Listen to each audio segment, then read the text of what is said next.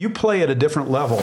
You play in a different way if you have the mindset that we are part of a glorious, victorious kingdom on earth. It's such a certain thing that we win, and not without battles and not without troubles, but you play the game differently. You live your life differently. We're part of a takeover that started at the cross and resurrection. You go from a mindset of, I'm somebody on the Titanic that's sinking, and my job is to pull as many souls off of the Titanic and get them in lifeboats before this thing goes down.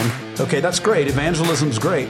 The other way of viewing is, no, I'm part of this ever-increasing kingdom where the results of it and the fruit of it are actually righteousness and justice on the earth with real people, with nations singing praises to God. And we don't have to wait for the return of the king to do that. In fact, the king is seated at the right hand until we actually fulfill what we're here to do.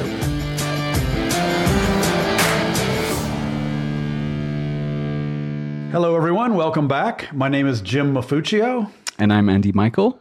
And today we're going to talk about God's great glory plan. Yeah, God has a plan to fill the earth with his glory. So, we're all familiar with, there's a couple places in Scripture where he talks about his glory filling the earth. Actually, Andy, why don't you pull up for us Habakkuk? Oh. I think I pronounced that right. Chapter 2, verse 14. It says, "For the earth will be filled with the knowledge of the glory of the Lord as the waters cover the sea." As the waters cover the sea. Right. And then another place is Numbers 14, verse 20. And this is one of the most stunning scriptures I've ever read when it really hits you. But it's God saying this, "As I live, the whole earth will be filled with my glory." Now, we're going to double back on that one because there's, when we get to our main point here, there's some implications of that one. But let's first talk about a little bit like what do we mean by his glory in the context of it filling the earth? There's books and books on the subject of glory, but I think for the purposes of today's conversation, I want to key off of the passage where, and it's in Exodus 33, 18 to 19. In fact, why don't you go ahead, Andy, and read that in that I don't know where you got that crazy accent, but I was born with it. It's certainly not an American one. But it sounds more legitimate when reading scripture. So read away. 18 and 19. "And he said, 'Please show me your glory.' Then he said, 'I will make all my goodness pass before you, and I will proclaim the name of the Lord before you. I will be gracious to whom I will be gracious, and I will have compassion on whom I will have compassion.'"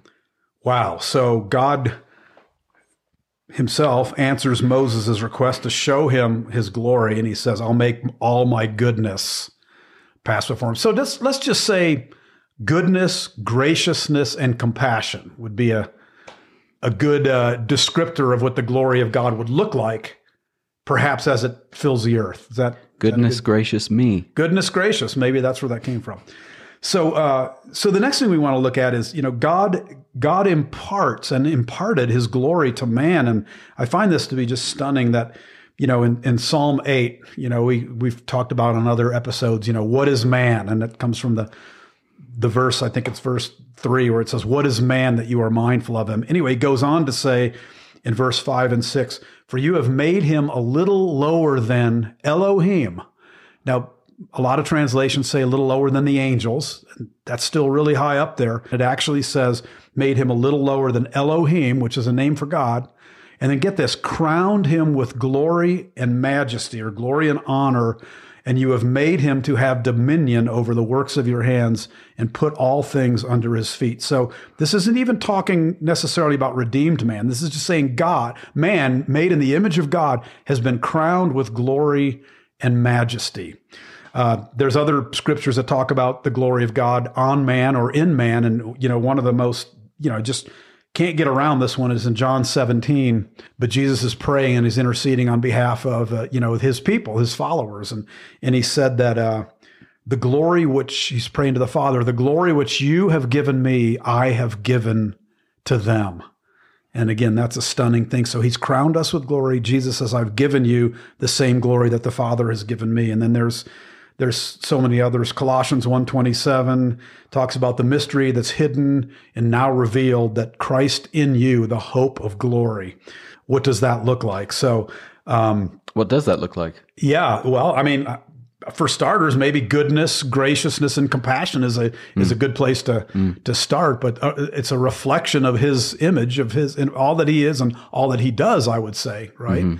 So He chose to reveal Himself to Moses, His glory, and He put it in terms of all of His goodness. So, so if His glory is filling the earth, it would be a really good place, right?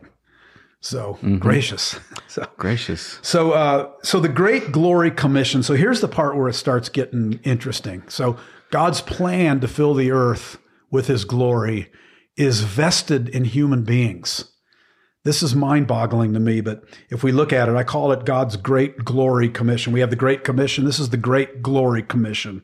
So going back to the Numbers 14:20, this is where the context of that passage that we read at the beginning is the children of Israel. This is when they had refused to enter into the promised land, to cross the Jordan and to occupy that land that the Lord had given to them. And that's key. He had given it to them, but they believed the report of the 10 that came back with a what's called an evil report. It was actually a factual report, but it was evil in that they didn't look at what they were seeing through the eyes of faith and what God had promised to them. So that's the 10 we call the 10 spies. And so when they refused to go into the promised land, and God was really angry with them, and He was actually talking about wiping them out, and Moses interceded and asked God to pardon them. And God said, I will pardon them according to your words, Moses. But He goes, but then He added this, and it hit me 2 or 3 years ago. And it was just like, wow, I never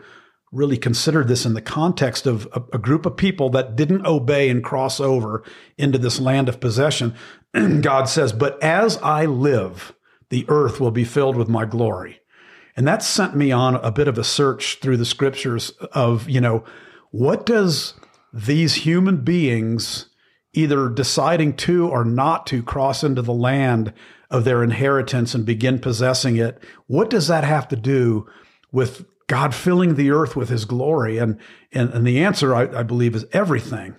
He intends to do it through men, through human beings in covenant with Him. And it really, this could be stretching it for some people, but going all the way back to the garden when He gave man charge over the earth. And He said to you, be fruitful, you multiply, you fill it, right? You subdue it, and you bring it into my order. In a sense, couldn't that be considered also the first commissioning of man to extend God's glory to this part of His creation called earth that He could have easily done Himself? But He chose to do this from the beginning through man. So the Great Glory Commission, I think where it stands out the most to me is in Isaiah 61 this has been a life-changing verse for me, chapter for me, because of some ways the Lord has just woken me up to look at that passage. And that's the Isaiah 61, the first 3 verses is where, Jesus quotes out of it in Luke and says, the Spirit of the Lord is upon me, for He has anointed me to preach good news to the poor, open blind eyes, set the prisoner free. All of these personal redemptive acts that Jesus did towards redeeming the person, the human being. And then in the middle of verse 3, He says, and this is talking about those that He performed this wonderful operation of grace upon, called redemption. It says that I did this, I redeemed you, so that they may be called trees of righteousness, the planting of the Lord, that He may be glorified. So the way God is glorified is by we, the redeemed people, being the planting of the Lord. Well, what do we go on to do? It says, and then they shall rebuild the old ruins, raise up the former desolations, and repair the ruined cities, the desolations of many generations. So the way God is glorified, or maybe the way you could say the way He fills the earth with His glory so that He's glorified everywhere on the earth, is through the redeemed people. Again, the ones that Jesus said, the glory you've given me, I've given to them. When they function as the planting of the Lord unto the repairing, restoring, and rebuilding, the repairing of ruined cities. This is God's, I believe, this is my thesis here, that this is God's plan to fill the earth with his glory. He could do it in the blink of an eye himself, but he's chosen his image bearer, his glory bearer, to bring his glory to the ends of the earth. So, who would do such a thing, trust something that important to us humans? I would say somebody who's got a lot of patience and a lot of faith. Think about that. Yeah, because think about the risk that God took. You never really think about God having faith. Yeah. But we're exhorted to have the faith of, if you have the faith of God. So he's the God who originally speaks that which is not as though it is, right? Let there be light. Let there be. I mean, he spoke creation into existence through the operation of faith. So there seems to be some real optimism there on his part toward us, which is a nice feeling when you think about it. Yeah, I think it's Bill Johnson that says he's never had a bad day. You know, he's never had a downcast, you know. He has emotions. He gets angry. He's a jealous God. He's even scriptures where he weeps.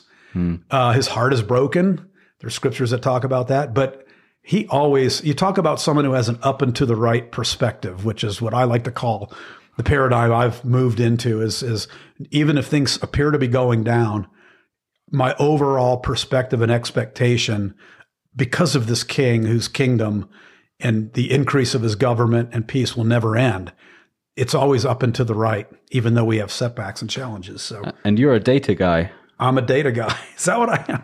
So finally here, what will it look like? So what would it look like for the whole earth to be filled with his glory in this context that we're speaking here? So Isaiah 61:11, so that passage that we just talked about, where they're rebuilding the ancient ruins and repairing the ruined cities. The very last verse in that chapter is, to me, what, kind of sums up what it looks like when his glory fills the earth, because he's been glorified in his planting, in the planting of the earth. And what does that say for us, Sarah Andy?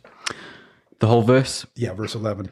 For as the earth brings forth its bud, as the garden causes the things that are sown in it to spring forth, so the Lord God will cause righteousness and praise to spring forth before all the nations. Before all the nations. So think about that. He's equating, he's bringing this home in that verse. He started by the redemptive acts of Jesus, which are the works of Jesus and the works we also do. But then he talked about what I believe are the greater works, because he's went to the right hand of the Father, which is to restore things on the earth. And he says the planting of the Lord is what we are, and so that he may be glorified. And then the very last verse says, here's what it looks like when he's glorified. He's caused righteousness and praise to spring forth in every nation, before every nation. So it's interesting to me that he doubles back and gives that agricultural example, because again, what are we called? The planting of the Lord. So he says, as the earth, as the garden brings forth that which was sown into it, we talk a lot about the parable of the wheat and the tares, that the wheat is the good seed. It's the sons of the kingdom that Jesus was planting, even while the evil one was sowing his seed, and the wheat and the tares growing together. But at the end of the story, the harvest is a wheat harvest. The tares are removed. The harvest is gathered into the barns. So we're the planting of the Lord. There's so many of these metaphors that he uses that all converge into this understanding that this earth is the garden we were planted in, and that his righteousness and praise will spring forth in every nation, because he's planted his people, that he's crowned with his glory. We're like the little glory seeds that will sprout and grow and infect and affect everything around us. But it operates by faith. We have to believe this. We have to really understand and believe who we really are. So what I would say is, what does it look like when his glory fills the earth? I would say it's when God's goodness, his graciousness, and his compassion is everywhere. Remember, he showed Moses his glory. He says, all my goodness, and he says, I'm gracious and I'm compassionate. What would the world look like? What would our family look like if it was filled with God's goodness through human beings, manifest in and through human beings, his graciousness and his compassion, if that were the expression and outworking of our lives, since we are his glory bearers, what would our family, what would our cities look like? Can we possibly believe that a nation could look like that, or that the whole earth could look like that? Because again, as another thing I put here, that what will it look like when his glory fills the earth? Well, all of Jesus' enemies will have been made a footstool for his feet. Because remember, the Father said, sit right here, Jesus, and that's on a throne, until I make your enemies a footstool for your feet. So what would it look like when all the enemies of Jesus are subdued, are underfoot, where there's true shalom, because these enemies have been subdued? You know, when oppression of every form is subdued on the planet, when slavery is completely obliterated, it's already been illegalized, if that's a word. When human trafficking is no more, when people don't have to lock their doors anymore because everybody has plenty and nobody has it in them to, you know, or there, at least that spirit is subdued to a degree where, you know, people can live in peace and in safety and find and know God through tasting and seeing that he is good, through this goodness that covers the earth. It's when that never-ending increase of Jesus' government and peace has saturated the whole earth.